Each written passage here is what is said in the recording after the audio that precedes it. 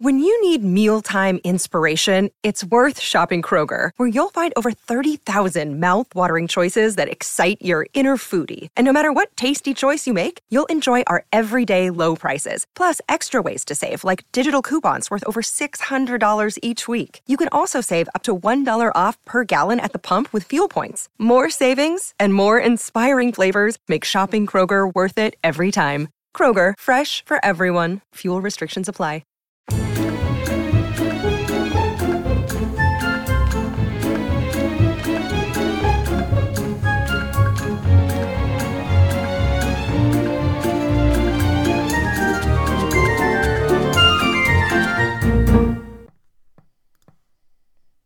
Hello, my lovelies. Welcome to the first episode of Ladies Who London, which is without the lovely Emily. This is just Alex here. I've yet to figure out what I'm going to do at the very start. I've yet to figure out what I'm going to do at all, to be honest. So welcome to the very first episode of Lady Who London's, I guess, at the moment. I've been sort of having a bit of a think about what we're doing and how it's going to look. And I've got a few ideas and I've got a few guests lined up and a whole variety of lovely things that we're going to do. But I've had a bit of a busy week. It's been a bit of a big week for one reason or another. Busy with work, busy with some personal things.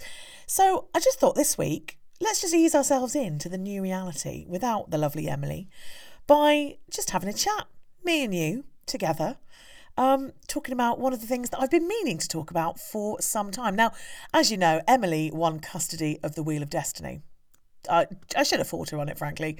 You know, it's both of our babies, but she needed it. I feel like she needed it. So I've let her keep the Wheel of Destiny, and I'm just going to start looking at some things that I've had on my list for ages that haven't come up, some of your recommendations or requests as well. And that's what we're going to do. It's going to remain the same in terms of a pretty informal podcast.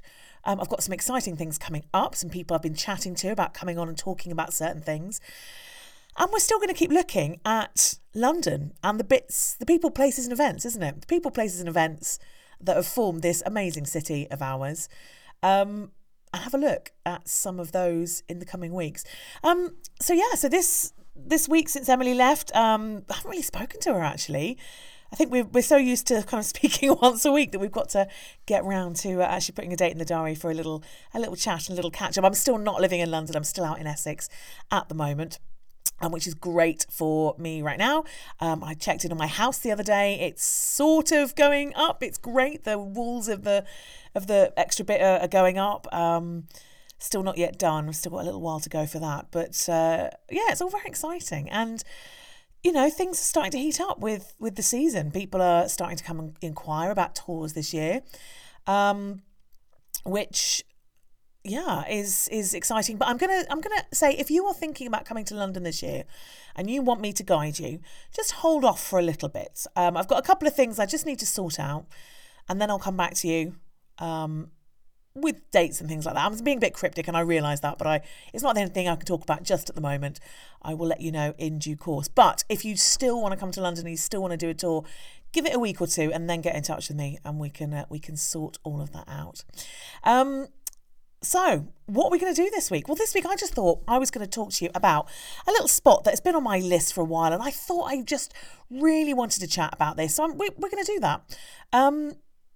I should have probably had somebody along to come and chat with me about it, but let's see how this works. We might hate it. It might be awful, me just talking at you and you thinking, oh, I could really do with somebody else. It might work. Who knows? So let's give it a go. And we'll work through things as we go. But today, what I thought we'd do is head to an area on the South Bank of London, right around Borough Market, which is an area I know really, really well because I run a company. We do lots of food tours in that area, and it's all an area that I love wandering around. There's so many little bits of curious history in there. So it's really, really worth a look. And of course, Borough Market. Who doesn't love Borough Market? Who doesn't want to go to a gorgeous market in London and stuff their face with all manner of gorgeous hot food and chocolates and goodness knows what else. But what I'm going to take you to today is an area that is a little bit less glamorous than Borough Market. And it's a particular place called Crossbones Graveyard. Now, of course, you already realise that this is not the kind of cheerier side of the history that we sometimes deal with. But actually, we're going back to my kind of favourite stomping ground of the sort of slightly sexier history. Although it's not really sexy, but it is sex. Sex sells, right? So I'm going in big on the first week with that, Emily. We're gonna see if you hook into this one. But we're talking about Crossbones Graveyard and the Bishops of Winchester. Now, you might be thinking, Winchester, that's not in London. And no, it's not. Winchester is a city, for those who don't know England particularly well, is a city about an hour and a half, 2 hours maybe, west of London. It's actually kind of my home city, as close as I've got to a home city. I grew up as a military kid, so we moved around a lot, but Winchester's where my parents, or near where they settled. So that's kind of where I've known for a good length of time. And it is, it's got nothing to do with London, really, on the surface of it. But I want to take you back. Well, firstly, let's kind of go back to an area that we know, or an era, I should say, that we know quite well, which is Victorian times. And we've talked a lot on this podcast about Victorian era, about slum housing, about poverty, all of that kind of thing. In particular, a couple of weeks ago, where we talked about the East End of London. But we're going to an area known as, well, now it's known as Red Cross Way. Back in the day, it was Red Cross Street. And it was part of another rookery or essentially slum, which was known as the Mint. And it was quite a notorious one. I mean, I don't know if there were any unnotorious slums, because let's face it, a slum is all about people living in poverty. And so you're not going to have exactly, the great and the good living in slums. You are going to get crime and all the sort of things that come with abjectly poor people. So when they always refer to rookeries and slums as notorious, and I'm like, yeah, show me one that wasn't. But anyway, and it was this pretty hideous place to live. Cholera, all the kind of things that you're used to hearing about. And in the late 1880s, there was a survey done on the living conditions in that area, and it found that about 12,000 people were in the area, and 800 of them were living in houses or dwellings of some description, which was only one room. And sometimes there'd be between 6 to 10 people living in just one room. So you can tell that this area is pretty, it's pretty poor. We've seen this before, so we're not going to spend too much time talking about the intricacies of all of that. But the thing that is particular about this street is there is a graveyard on this street, and it actually pops up in a survey of London in 1598 by a guy called John Stowe. Now, John Stowe pops up quite a lot. If you're ever looking at maps of London, and there's a few places we can go to kind of overlay maps of different eras on top, and one of the ones that pops up quite a lot is the one of John Stowe. He did this survey of London, which gave us some really quite detailed maps for the time, particularly about certain areas, not all the areas that we know today, because of course a lot of London as we know it today wasn't part of London that you would know today, but a lot of the central areas. And he created this map in this area and mentioned something which he termed a single women's churchyard. Now, already this is probably ringing some bells, going, single women, why would he mention that? That's a bit weird. And he talks in his survey of ancient men of good credit talking about a burial ground. It's always about men of good credit, isn't it? And that it's far away from the parish church, and that these single women are put into this single women's churchyard. Now, we've spoken a lot in the past about how single women in history have often either been a bit sort of outcast, or have maybe been part of a profession that is not quite as accepted as others. And this is exactly what we're talking about. These are women who worked in stews or brothels. So we're talking about sex workers here, who were condemned to be buried in unconsecrated ground. So a graveyard that doesn't belong to a church. It means that they would have been buried without a Christian burial. And the real curiosity about this is that these women, you might sort of think, right, well, in the sex industries, of course they're outcast, of course they're going to be in unconsecrated ground. However, for over 500 years, their profession was licensed and regulated by the church, and in particular, the Bishops of Winchester. So, Winchester being quite a way away, what is this all related to? Well, the bishops of Winchester were incredibly rich. The church, of course, held a lot of money, a lot of sway, a lot of power. And essentially, the bishops of Winchester owned an awful lot of land in the Southwark area, on the south bank of the River Thames. And they needed, of course, a place to live when they came up to London, to look out for all of that, and also to be close to the royals and the court and all of that. So between the 12th and the 17th century, the Bishop of Winchester you could kind of term it that he was a bit of a feudal lord of the manor. And this is quite an intriguing way, because he almost acted slightly separately to the rest of London, the rest of the country. In fact, the king almost gave him his blessing and went, kind of do whatever you want. So his palace, which was enormous, and it was known simply as Winchester Palace, stood sort of between where the church was, or the parish church, which is now Southwark Cathedral, and the Clink Prison. So this is a little stretch of, maybe, if you were to walk it between the 2 minutes walk, it's really not far. Southwark Cathedral, beautiful cathedral. If you've not visited it, I highly recommend it. Right on the corner of Borough Market. And then the road, now called Pickford's Wharf, goes behind the buildings that border onto the river.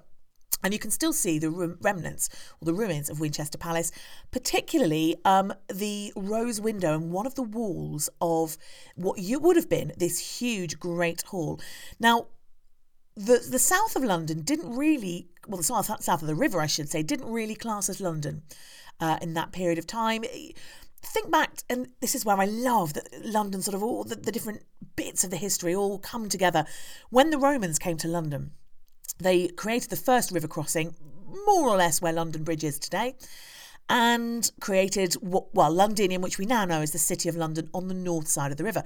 The City of London, bless them, you crack on, 2,000 years of history over there, but they are also what I like to term a bit of a fun sponge.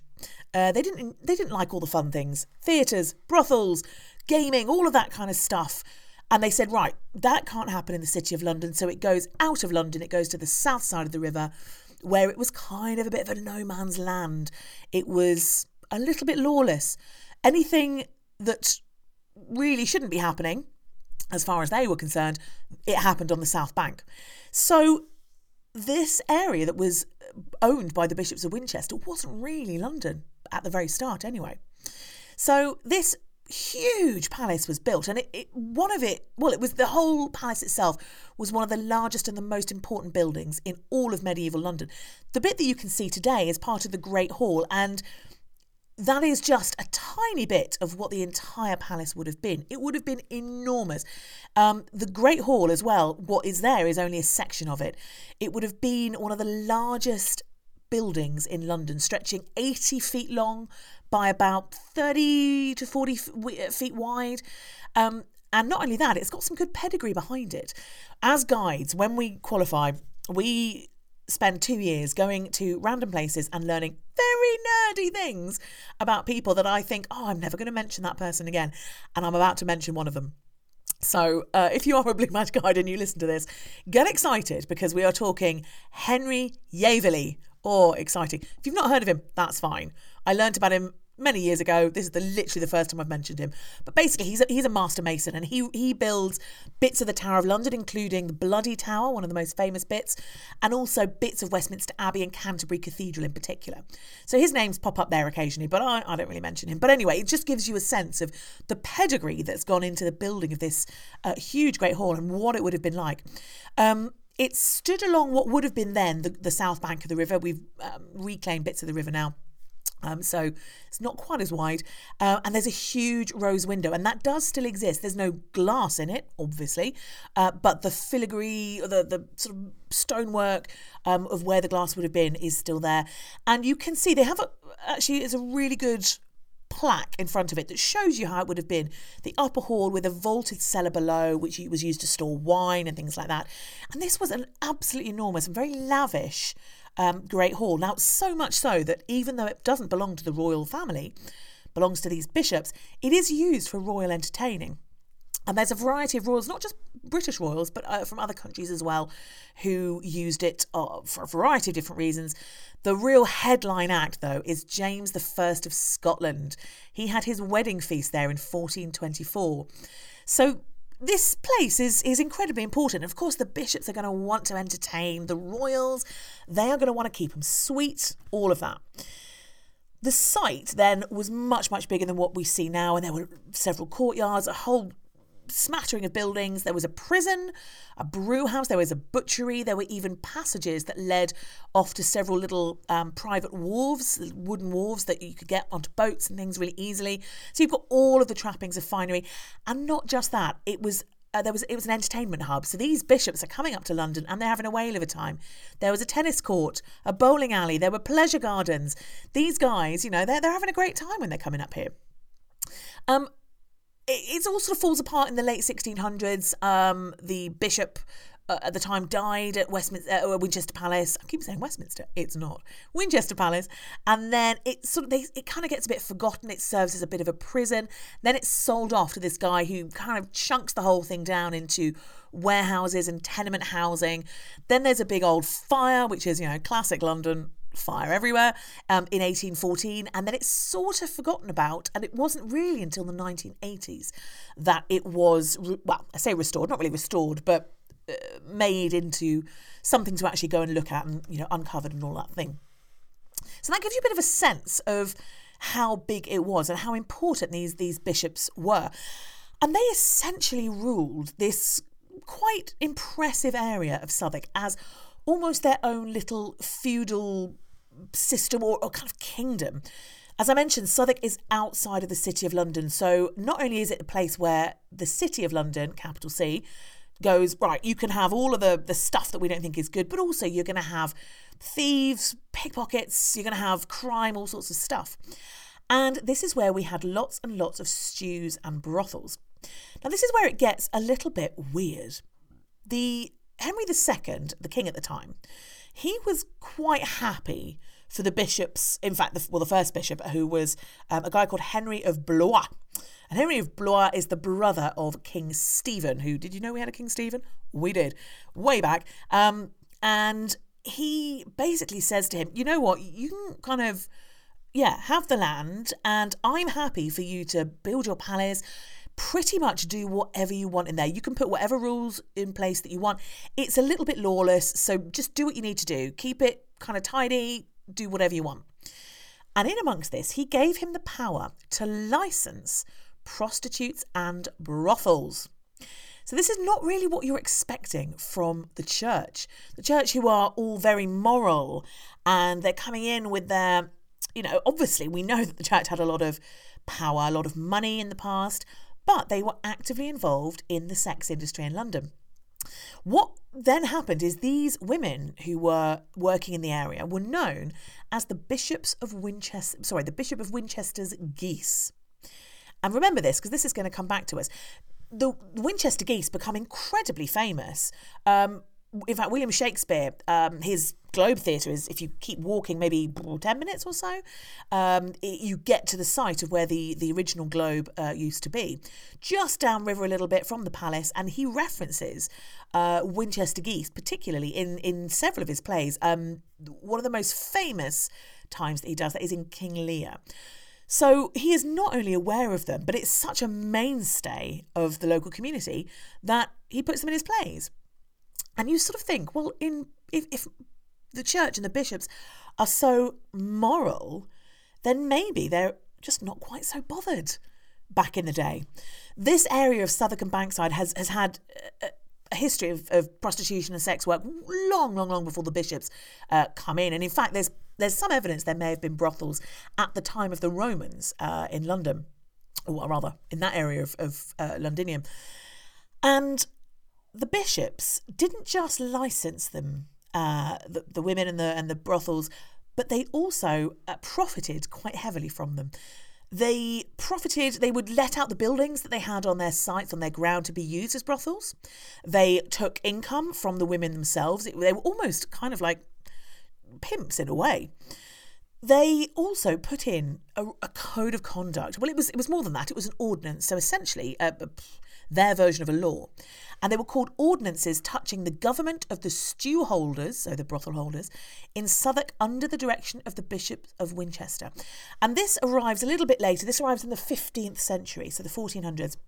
And this lays out nearly 40 very particular rules and fines that are associated with them. Now, you might think, okay, well, these are going to be laws that either sort of police the way that the women work, or that are protecting the women from the men, their customers. And actually, it's a bit of both. It's a bit weird. I should say that globally, I say that there are more laws concerning the women than there are concerning their safety. However, there is a whole ton of really, really weird and wonderful laws in here. There are some pretty straightforward ones. For the male clients, that one of the ordinances, they're not allowed to punch the women in the face. That's pretty good. I'm happy with that. Also, the City of London on the north side, now they close their gates at night. Very famously, I don't know if we've talked about this before, but we've talked about pilgrimages down to Canterbury and the Canterbury Tales. In fact, the Canterbury Tales, they all start off from this very area, from houses and pubs that would have been literally minutes walk from where we're talking about, because the gates close at night and open in the morning. And if you were going on pilgrimage, the gates wouldn't open early enough for you to be able to get out and get on your way to Canterbury.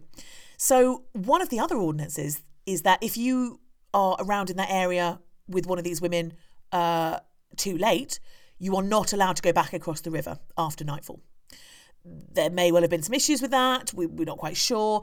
And they would have to have stayed within one of the brothels or the stew houses if they were pretty much, the last guy up that night. And maybe that was then more money that went to the women and ultimately the bishops. Who knows?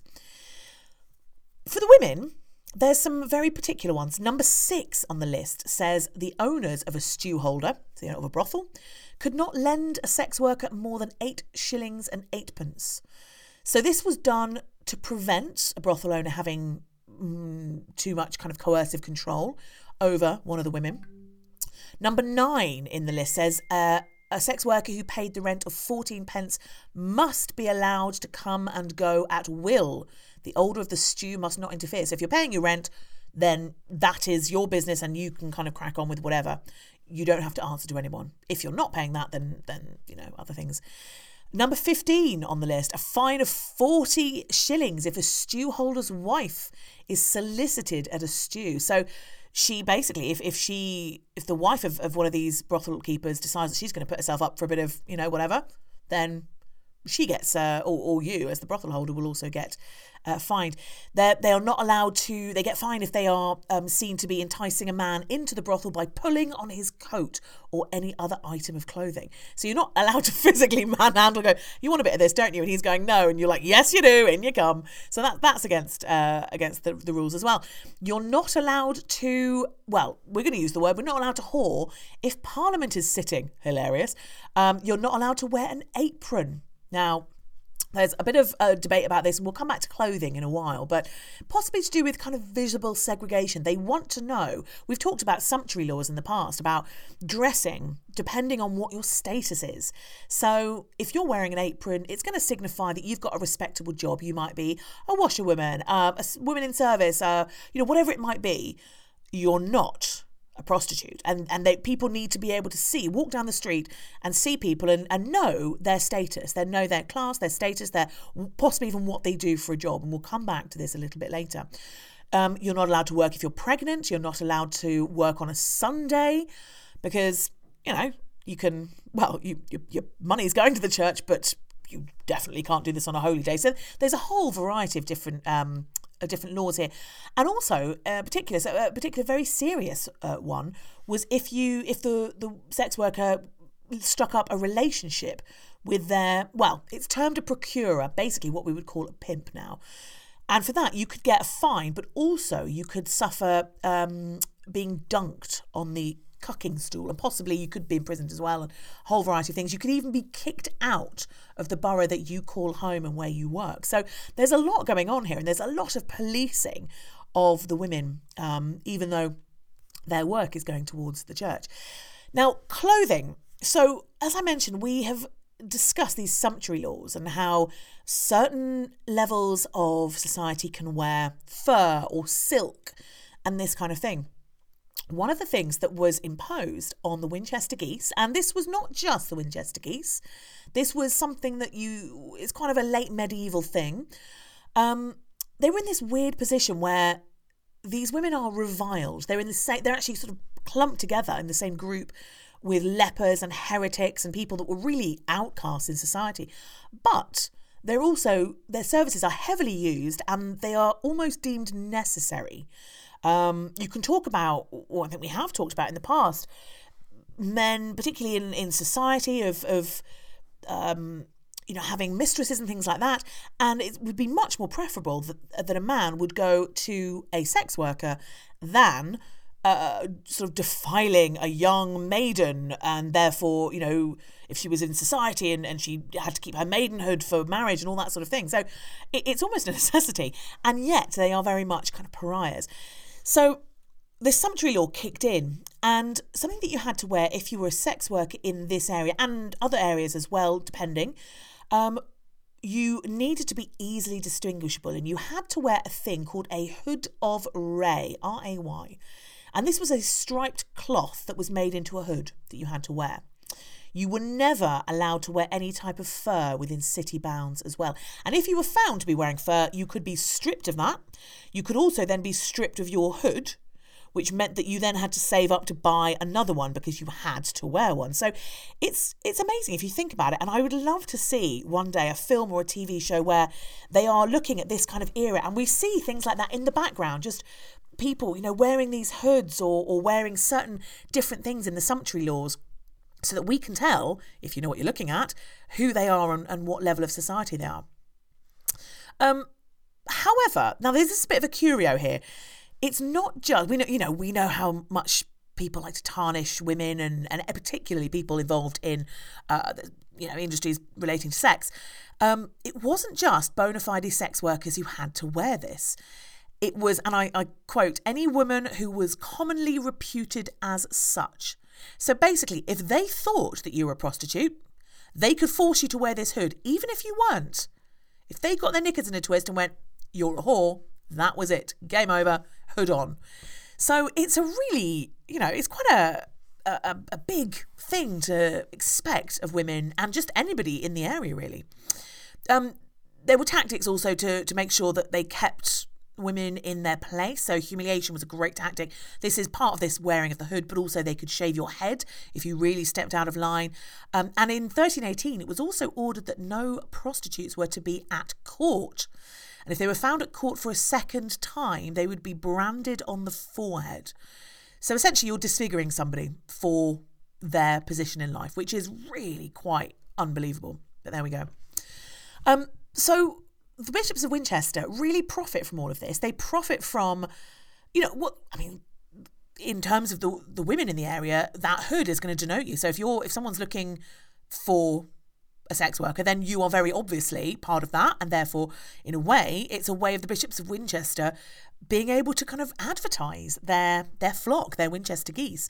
So they're going to profit from the rents of the buildings. They're going to profit from any of the fines that are imposed to the women, and they're also going to profit from the income from the women as well.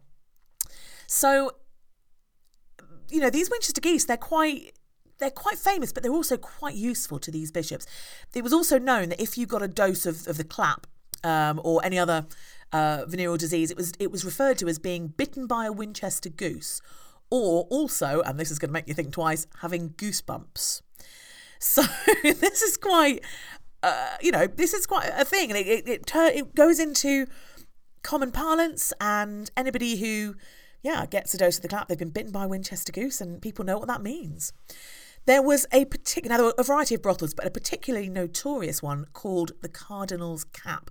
Now, if anyone knows London and knows this area of London in particular, you will know right by the Tate Modern, there's a little row of very gorgeous houses between the Tate and the Globe, and right there is a little street called Cardinal's Cap Alley.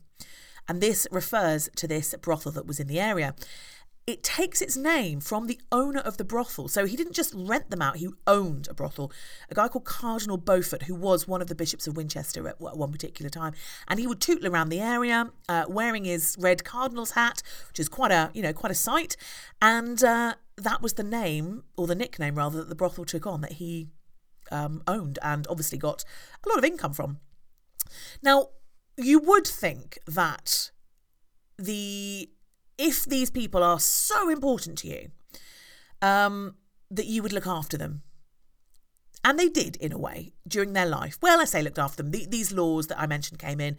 However, actually, I forgot to tell you something before we get to that bit. The one thing that I find very interesting is often, where did this money go? One of the places that was created from the money that was taken by these bishops was a college in Dulwich. And in fact, it's called Dulwich College. It's a very good school. Its founder was a guy called Edward Alleyn, spelt Alleyn, Alleyn. And he kept a brothel on the South Bank. He married the daughter of John Donne, who was the Dean of St. Paul's. And she also came with a couple of brothels as well. So it's all linked in with the church. And this money that went from that went on to, because Edward Alleyn founded the Dulwich College, so his money from these brothels went on to found that college, which is just so interesting. And I always love it when, I talk on my Harlots tour about how the area of Marylebone is built very much off the backs of the sex industry in the 1700s. It's so interesting that these things happen and they're kind of swept under the rug in modern days. A lot of these brothels close in the 1500s, in about 1540s, when Henry VIII bans them. And this is when the whole area starts to not be quite as lucrative for the bishops of Winchester. And then I mentioned in the 1600s, the last bishop to use the place died there, and then after that they weren't that bothered. Funnily enough, when the money stopped coming in. So, as I mentioned, you would expect that the people who profited from all of this would also look after the women in death and give them a full Christian burial, right? No, of course not. They're only interested in them when they are alive. So this is where we come back to this Crossbones graveyard, this unconsecrated graveyard that I mentioned at the start of the podcast.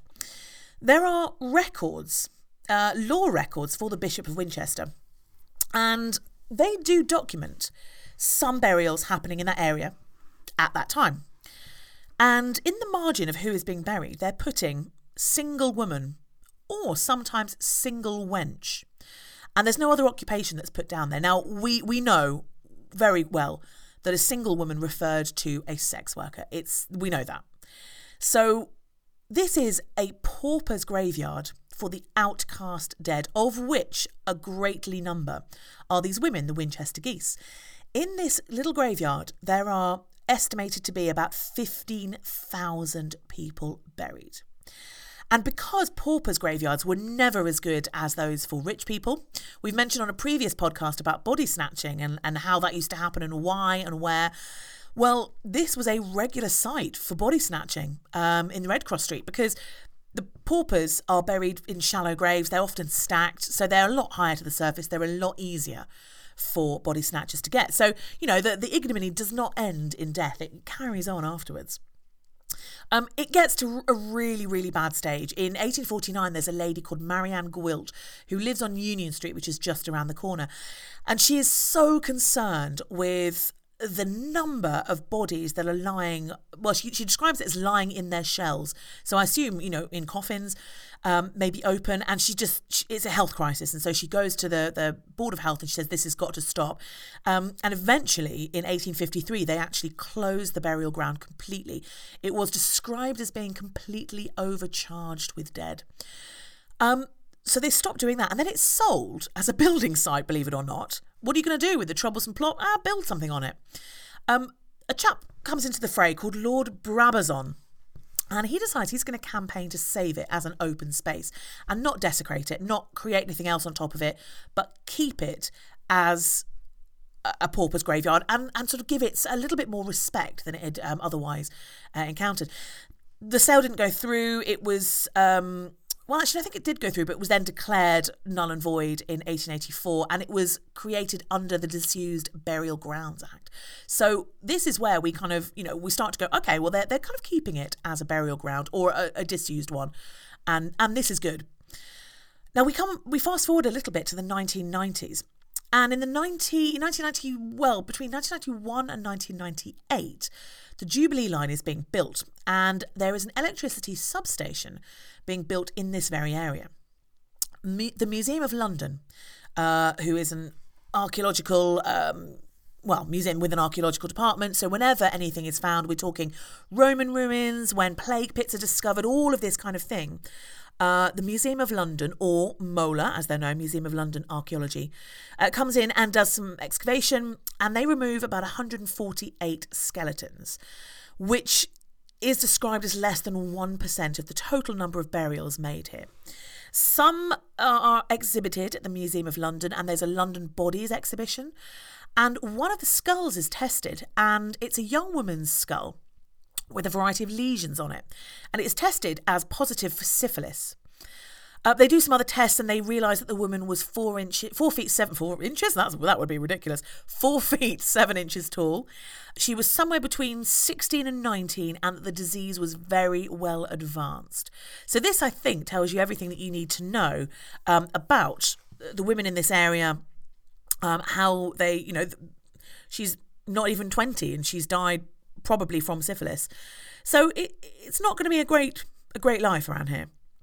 And then 1996 is when something really quite unusual happens. There's an author called John Constable, and I should say not the painter John Constable, who has absolutely no link to Crossbones Graveyard or the Winchester Geese or anything of that nature. And randomly he has a dream. And there is a goose, a medieval goose, that comes to him and raises the spirit of what was termed a medieval whore. And this woman takes him on a sort of a little tour, really, muscling in on the Blue Badge work, clearly, takes him on a tour around the area to a variety of different sites that are related to the Winchester Geese.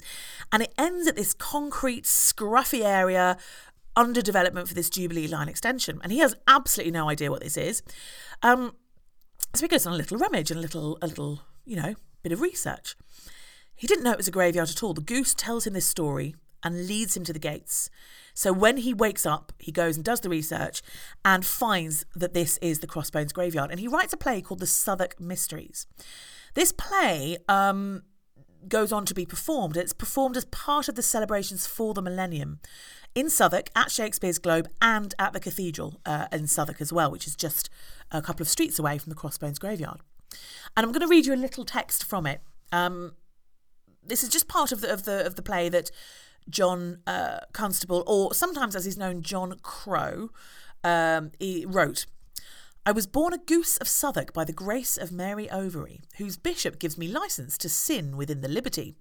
In bankside stews and taverns you can hear me honk right daintily, as I unlock the hidden door, unveil the secret history. And then it goes on to tell you about the story of the Winchester Geese. And so when this happens, this starts up a complete rethinking of the area. And a society is formed called the Friends of Crossbones Graveyard, which is created to raise awareness. They decided to basically create a garden and a place of reflection and commemoration. And they worked with a gardener who is known as the Invisible Gardener, where they created this sort of guerrilla garden.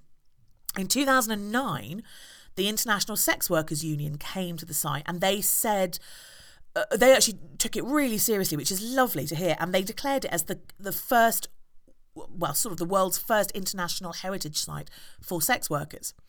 It is now a community garden. It is maintained by volunteers, and every year on Halloween, John Constable leads this sort of almost like a ritual, really. It's a drama of this play that he wrote, which proceeds through the streets and ends at the red gates entering Crossbones Graveyard. And the dead are honoured with ribbons and candles and offerings. And if you go throughout the entire year, the gates will show you they are covered in ribbons and little trinkets. And often people will go and remember people that they have lost. In particular, actually, a lot of the number of people in the graveyard were children. So often people go there if they've lost a child or something like that, will go and remember their child here and put little tokens and offerings. And it's when you go and see it, it's a really heartwarming, very beautiful space to be. It's very, what's the word I'm looking for? Tranquil. It's very calm, but it's also, there's a sense of remembering, and it's wonderful. I really recommend popping along. That Halloween drama has been performed by John, and he's got a group called the Southwark Mysteries Group since 1998, and there's usually a vigil every single month. It's normally, and I've checked their website for more details because these things have gone a bit wonky during COVID, but usually it's 7 p.m. on the 23rd of every month, and they're usually led by John. Not always, but usually. You can also go and visit. The garden is open. There is, again, it's run by volunteers, so they have some timings on their website, usually most weekends, most weekdays and some Saturdays, but it's very much, it relies on goodwill from the volunteers. So I've often found in the afternoons on a weekday, it's often open. You can just pop in and go and have a little look around. It's this lovely, so there's a wildflower section as part of it. The garden has been designed very, very cleverly with raised beds. They brought in loads of fresh soil as well. They didn't want to disturb the graves that were below. So it's a really lovely space. I mean, it's only small. The extent of the graveyard will have gone long, far beyond the space that you see. But as you go in, there is this beautiful curving wooden structure that goes over your head as you go in. And when you go past it and look back at it, you realise that it's a goose's wing. So these Winchester geese, these women who were outcast by society and by the church, who kind of relied on them for income, are still there, and they are now, the goose's wing is protecting you as you go in. There is a little plaque on the outside which has a picture of a Winchester, or a picture of a goose on it, and it mentions the Winchester geese. But it is one of those little bits of London's history that I found years ago and was just so touched and moved by it that it's always stayed with me. So it's somewhere that I recommend going to see. If you're going to Borough Market, just pop by, and even if you only see the gates with the ribbons on, and you don't get a chance to go inside, it still will give you a sense of this amazing space and the women that are buried in there and ultimately now commemorated as part of London's rich tapestry of heritage. So there we go. That is it for this week, gang. Just me. I hope you enjoyed that little story. It's like I say, it's a gorgeous spot. It's somewhere that I take people whenever I can. And there'll be more of those things coming up in the next few weeks. So from me, thank you very much for coming and listening. I hope you've enjoyed it. We've got some really fun things coming up.